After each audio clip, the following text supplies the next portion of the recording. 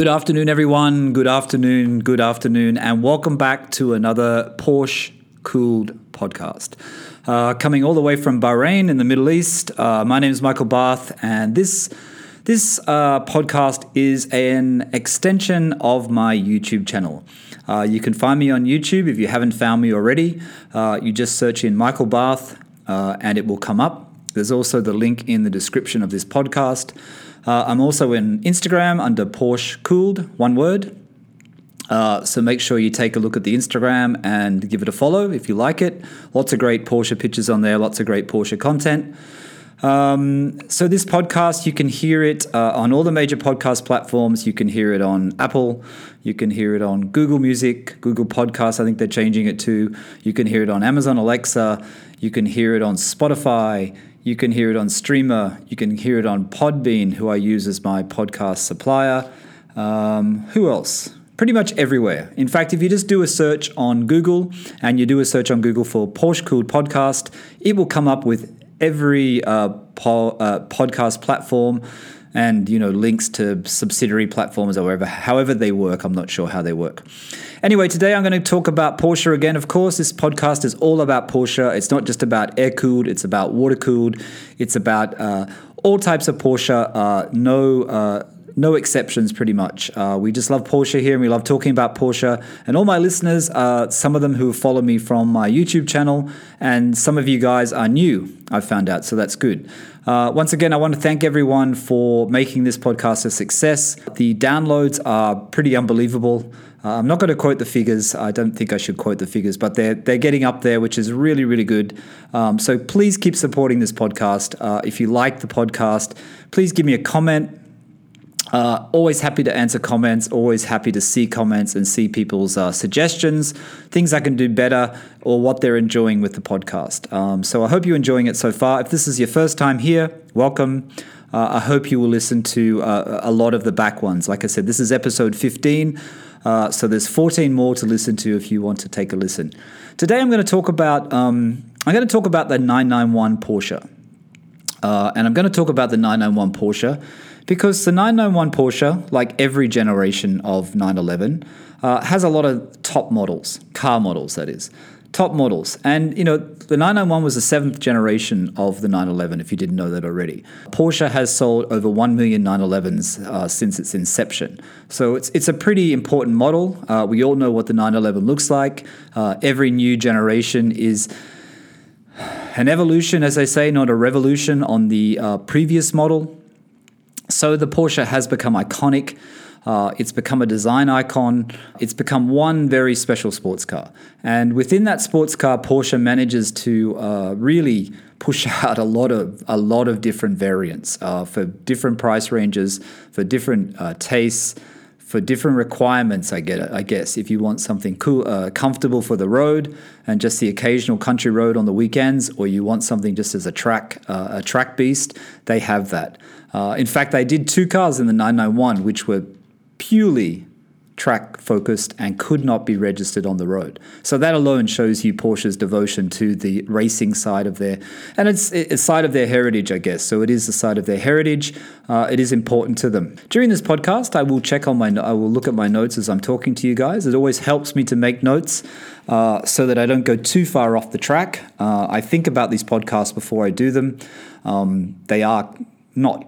I don't write them out for word, but I have my notes here so that I can keep the podcast going and keep you guys interested, which is what I'm here for, to keep you guys interested and to keep you entertained, I guess. But we look back at the 991 generation. And the 991 generation, as we know, it was launched as the 991.1, which is the first generation.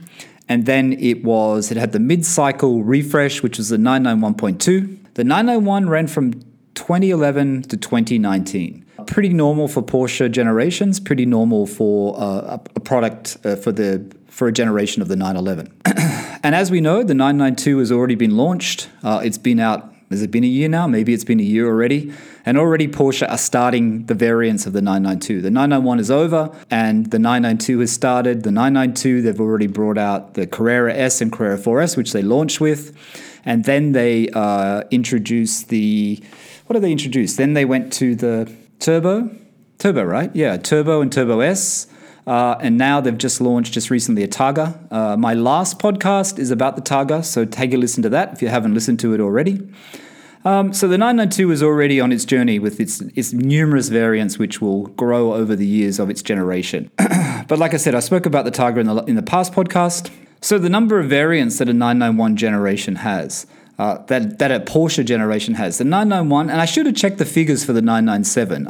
Those of you who don't know, I own a 2006 911 Carrera.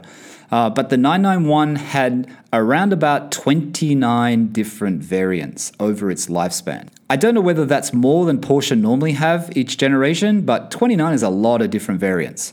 And these variants, like I said, included 2 track models, one being the 935, which is really, really super cool when you see it in the raw carbon. I watched a YouTube video on it just recently. For those of you, I do also put this podcast on YouTube. I got to remember to speak into the mic, my problem. I do always put these videos up on YouTube. Some people like to watch them on YouTube. Sometimes they're just audio only. Other times I'll put imagery, which I've said before. But if I have an image of that guy's video, I will try and just stick it up, because there was some collector that bought one. I think he didn't buy the raw carbon though. He had actually painted, but you can actually spec it in the raw carbon. On the raw carbon. Instagram is all over it. If you do a search for 935, it'll come up tagged in Instagram, so you can check it out there. So you had the 935 and you had the GT2 RS Club Sport. I'll put a picture of it up, like I said, for the YouTube viewers. So the GT2 RS Club Sport. So I guess talking about the 991, we come to the general pub conversation, or the general coffee shop conversation, or the Porsches and coffee conversation that you would have. What are the best, let's say 5. What are the best 5 variants from the 991 generation? And I know for me, they're not going to be the same as what yours are, but these are my top 5 variants, and they're my picks, I guess. They're my top 5 picks from the 991 generation. So let's narrow it down to the top 5. I don't think I'll do these in any order, but I might start with one that is pretty special, and that's the 911R. Now, the 911R was launched in 2016. The 911R had 991 examples that were built. In the dash inside, it actually has a number. You actually have a numbered vehicle when you get it. The 911R, we have actually seen prices go absolutely insane. When they were first released, they were invite only. Australian prices, and those of you who know this podcast, I'll always quote in Australian or UK prices because they're the places I've been based. The Australian prices were around 450,000 Australian. Now, 450,000 Australian is what you would pay if you were picked by Porsche. Did read somewhere that you had to have a 918 Spider, you had to have quite a few GT models before Porsche would even give you the invite to buy one of these cars. 450,000 Australian dollars. A lot of those people, even though Porsche Australia was not happy, and I know this happened worldwide, were flipping them. That says flipping them straight away to get a profit. When I bought my Carrera from Scuderia Graziani in Sydney, he had one, which I got to see, and it was selling for 1 million Australian dollars. Now, how you got insurance for that car, I'll never know, but it's not at that level now. They dropped to around 700. They dropped to around early 600s. There were 2 for sale in Melbourne at early 600. Now there's a Mexico blue one in Melbourne at Dutton's in Melbourne for 599,000. Really beautiful car. And like my mate said to me the other day, you get a 911 car, you won't want another 911. If you buy a 911R, that's it. You're done. You're set. What else do you need? I think you could be right, actually. I really do think you could be right. So the 911R is a very, very special edition. Of course, it's constructed of steel, carbon fiber, magnesium, basically lots and lots of really special bits that make you want it. Porsche's always very good at going into their parts bin or making parts just that little bit better, and they really have excelled themselves in the 911R. A lot of people always compare it to the Touring package. The Touring package was the package that's available on the 991.2 second generation GT3. And the Touring package basically gave you a wingless 911.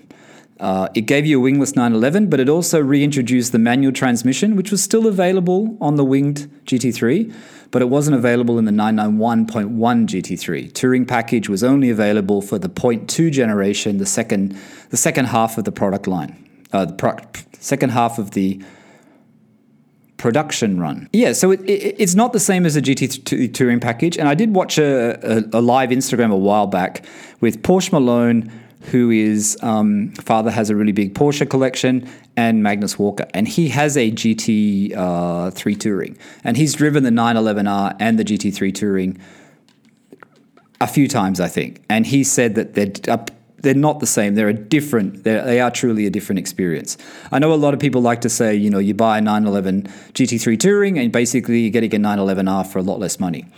We know you're not really. I know we like to say these things, but I think if we had a 911R, we would still say the 911R excels and is much better than the GT3 Touring. But the GT3, the 911R, what was it? It was very loud. It was Porsche perfect basically because it had a manual transmission.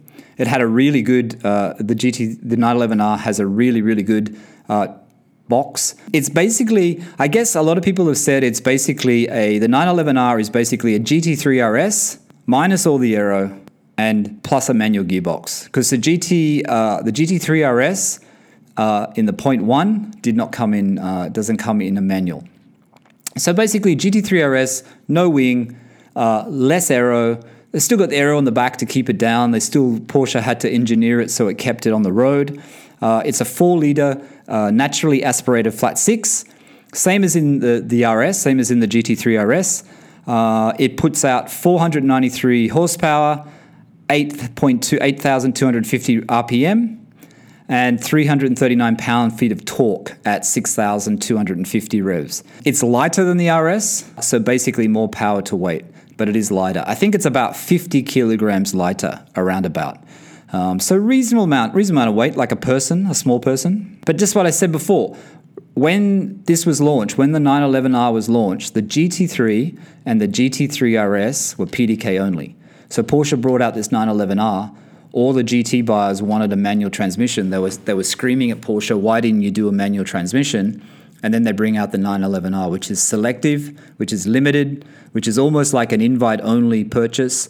So I guess this even got everyone even more riled up, more contacting Porsche and saying, bring the GT car back in a manual car, which they did for the 0.2 generation. But like I said about the values, the 911R is really a special 991.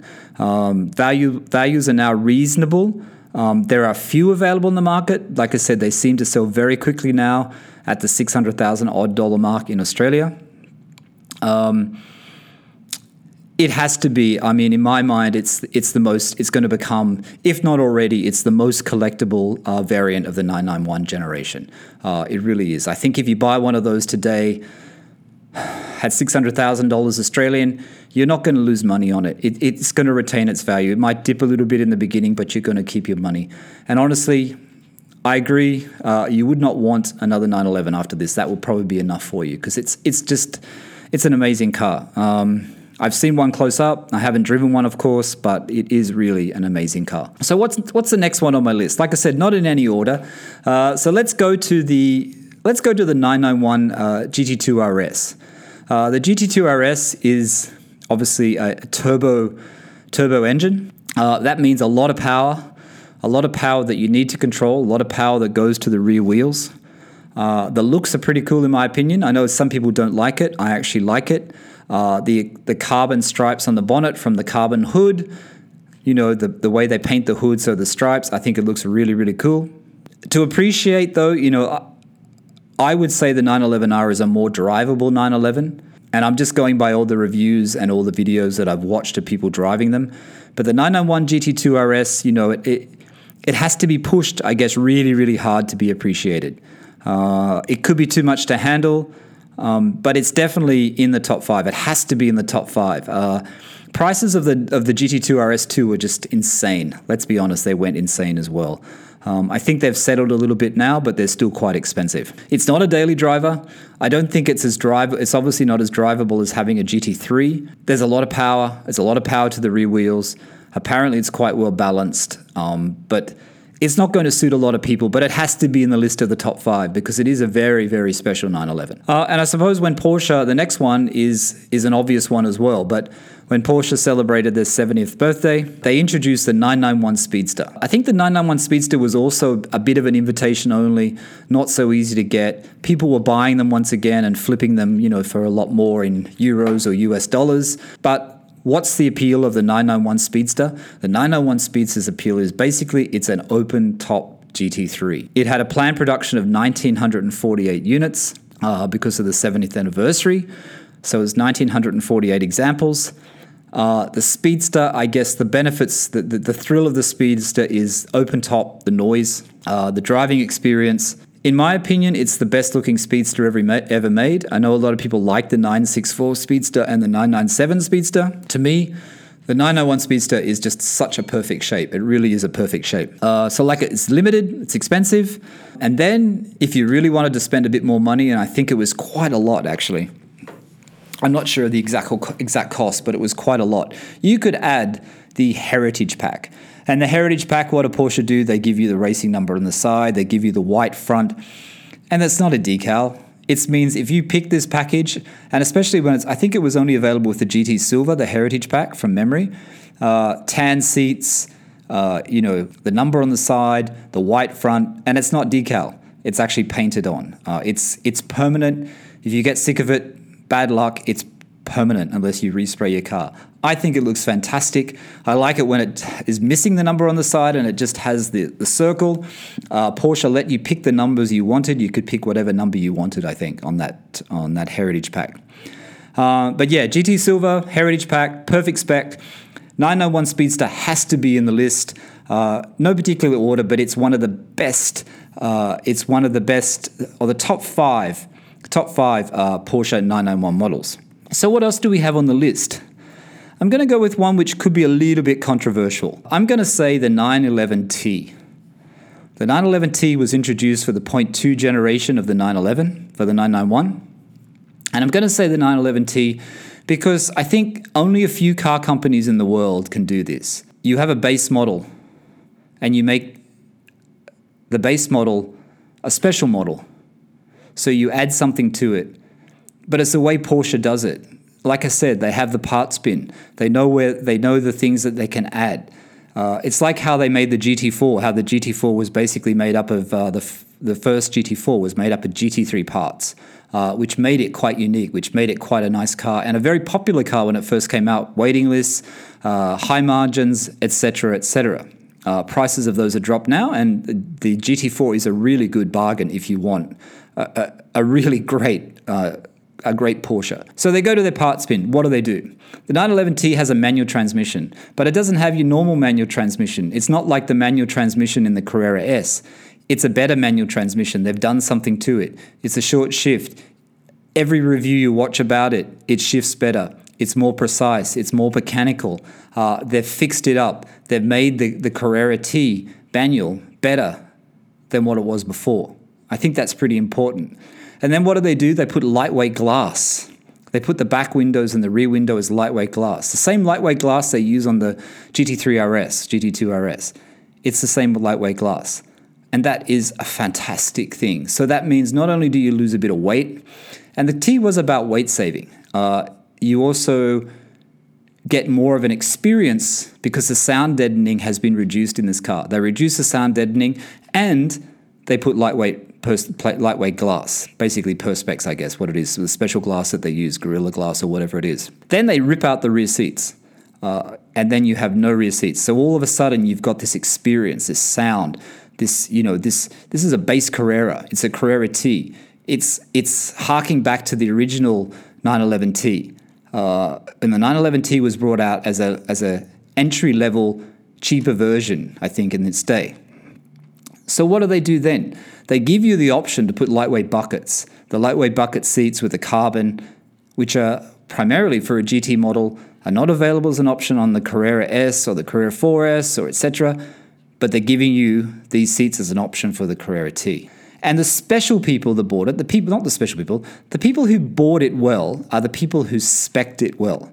A lot of people, and I read this, someone said, a lot of people really didn't know how to spec this car. And I'm not sure if it was that successful. And I see them come up and they're really badly spec'd. One, people included the rear seats. They put a sunroof, adding more weight. The whole thing about this car is it's lightweight. It's just the driving experience. They got the windows tinted. When you got the windows tinted, Porsche no longer gave you the lightweight glass. They gave you normal glass, so you just had the normal Porsche Carrera S, etc. glass in the rear and the side windows. Other people didn't spec the lightweight buckets. That's another mistake. Other people spec'd it in PDK, not manual. The manual is the transmission to buy in the 911 Carrera T. So there's a lot of cars out there, and the ones that come up for sale are really badly spec'd.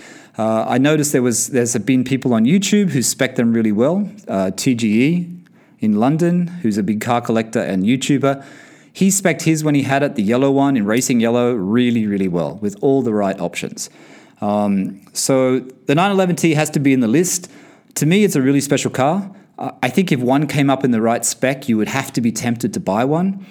I think as well, in years to come, this 911T could actually be a very special model. I think it's under the radar at the moment. I think it's a little bit under the radar like the 997 Sport Classic was, where no one really wanted it, no one really thought it was that great, and then it just went crazy. I remember when there was one for sale in Australia for 260,000 Australian dollars. 260,000 Australian dollars, which was insane compared on what they're worth now. They sell for over 600, 700,000 US dollars. The last time I checked, they're probably a lot more now. So what do we've got? So far we've got the 911R. So what are the top models that came out of the 911 variants? 29 or so variants. We have the 911R, we have the 991 GT2 RS, we have the 991 Speedster, and we have the 911T. This list is not complete without another GT car, and we know what that is. It's the 991.2, second generation 991 GT3. I think what made this car important is the 991.1 had a lot of engine issues. Porsche gave owners of that car a 10-year engine warranty. A lot of the earlier engines were replaced. The 991.2 GT3 doesn't have any of those problems. And Porsche listened to its fans, its purists, its customers, and they brought it back with a manual. Of course, it's still available with the PDK, and a lot of people that do track work would still choose the PDK, but a lot of people also choose the manual. I think at the time when I was looking at specs on Renlist, they had the specifications of options. I think manual to PDK when it first came out was about 50-50.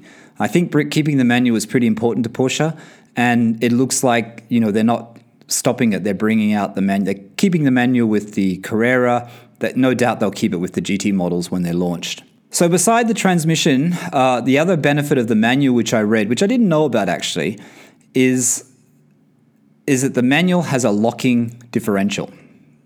Apparently the PDK version, the rear end locks via hydraulic fluid. With the manual, the GT3 has a mechanical locking diff. So the driving experience was, in people that have driven both PDK and manual, they say the manual is the car to get. One, it's got an amazing, if not the best manual transmission, better than the 911T. It's got, the mechanical locking diff. It's just been refined from the first generation. And I think most people will say that the 0.2 GT3 in manual transmission is the one to get and is a very, very special 991 variant. So that's the 5. I've only left it to 5. 5 out of 29, that's not very many, I know, but I think top 5 is always a good one to stick with. There was one other one, though, that I wanted to add in. And to me, I think if I was buying a 991, even if I was buying a 992, I think I would skip the Carrera S and the Carrera 4S, and I would go straight to a GTS. If that's your budget and you want something that's a good daily driver, you want something that's a little bit more special, the 991.1 Porsche 911 Carrera GTS is on my list. And I think it's one of my favorites out of the 991 range. And it's one of my favorites because, one, it's still a naturally aspirated engine. The 0.2, obviously, they changed to turbos. And I think the 991.1 911 Carrera GTS, one of those Manual transmission preferably. I would not say no to a PDK. I think this, again, the GTS has been somehow given a hard time as it's just a special pack of the S, or it's just a upmarket S or something like that. I think that's ridiculous. I think the GTS is a really, really good variant of the 911. And once again, it's popular. The GTS is popular. It's a little more expensive than the S. Not a lot, because you get a lot more for your money. The locking wheel nuts, the black wheels, the interior packages the GTS have are great. I like the Alcantara seats. I like the stitching. I like all the details, all the fine details Porsche's done on the GTS. I think it's really good. Like I said, I think it's under the radar. I think it's popular, but due to the success of the GT models, people look at S, Carrera S, and then they look at GTS, and then they look at GT3s, and then I think a lot of people skip it. They go, I'll get the Carrera S or I'll get the GT3. They don't always look at the GTS, and I think it's a little bit overlooked. I think that will change as well in years to come. I think it really, really will change. Let's be honest, the GTS is what a Carrera S should be. And I'm not bagging the Carrera S. The Carrera S is very, very good. And I've read that the 992 Carrera S is really good. The 991.2 Carrera S is really, really good. The turbo variant engine. But I think the Carrera GTS, wider body, black wheels, locking wheel nuts, all the details that come with the GTS, it's pretty special. And I'd say it's one to keep in mind, and it's one to keep on your list. It's definitely on my list. Unfortunately, like all the Carrera S's and Carrera GTS's, a lot of people spec them with the sunroof, the sliding glass sunroof. I don't know. I would definitely not include that. I don't think I've ever seen hardly any in Australia that don't have that glass sunroof. I really am not a fan of it. I think it's too big. I would just want the metal roof, and I think that would be perfect. And yeah, values are still solid. I mean, people who bought them haven't lost a lot of money. They're still pretty solid. They still sell for reasonable dollars. They sell more than the Carrera S in the 991.1. But then again, they were more expensive. I can't remember how much more expensive. But I think it's a good version. It's a really good version. So where are we at? Where we're at is the 991. When every generation comes out, people always say, oh, I don't like the 991, I like the 997. I think when the 991 came out, people were generally very receptive to the 991. I think the looks were appealing. I think the driving experience for journalists and reviews that I've read that went to the launch, etc., was positive. I think the 991 had a really good start. It was scarred a little bit with the GT3 model and the issues with the GT3. In general, I think the 991 range doesn't seem to have a lot of issues. It doesn't seem to be one of those model lines, generations such as the 996, which I'm a fan of the 996, you know that. But it doesn't have a lot of the issues that other generations have had. It's a pretty solid generation. GT3 had some issues. There might have been other minor issues, but in general, it's a very solid Porsche generation. It should not be overlooked. If you're looking to get into a 911, you know I'm a 997 fan, but the 991 has some really, really good top models. So these are the top 5 models that I've talked about today. I'm sure everyone's choice is different. I'm sure they include at least 1 or 2 of these, because how could you forget about the 911R? How could you forget about the Speedster? How could you forget about the 991.2 GT3? All very, very special models, all Porsches that we love, all Porsches we know that we'll appreciate in years to come. I think that's it for today. I really enjoy talking to you guys on this podcast. Like I said, I'm glad you're enjoying it. This is the Porsche Cool podcast. I keep on saying I'm trying to do 2 a week. I know I'm probably doing 1 a week, so I should just say to you guys at the moment I'm going to do 1 a week, which is around a Wednesday. I say that, but today I'm recording this on a Thursday due to work commitments again. But I really appreciate all the support. I really enjoy talking about Porsche. My name is Michael Barth. This is the Porsche Cool podcast, and we'll talk again soon. Bye for now.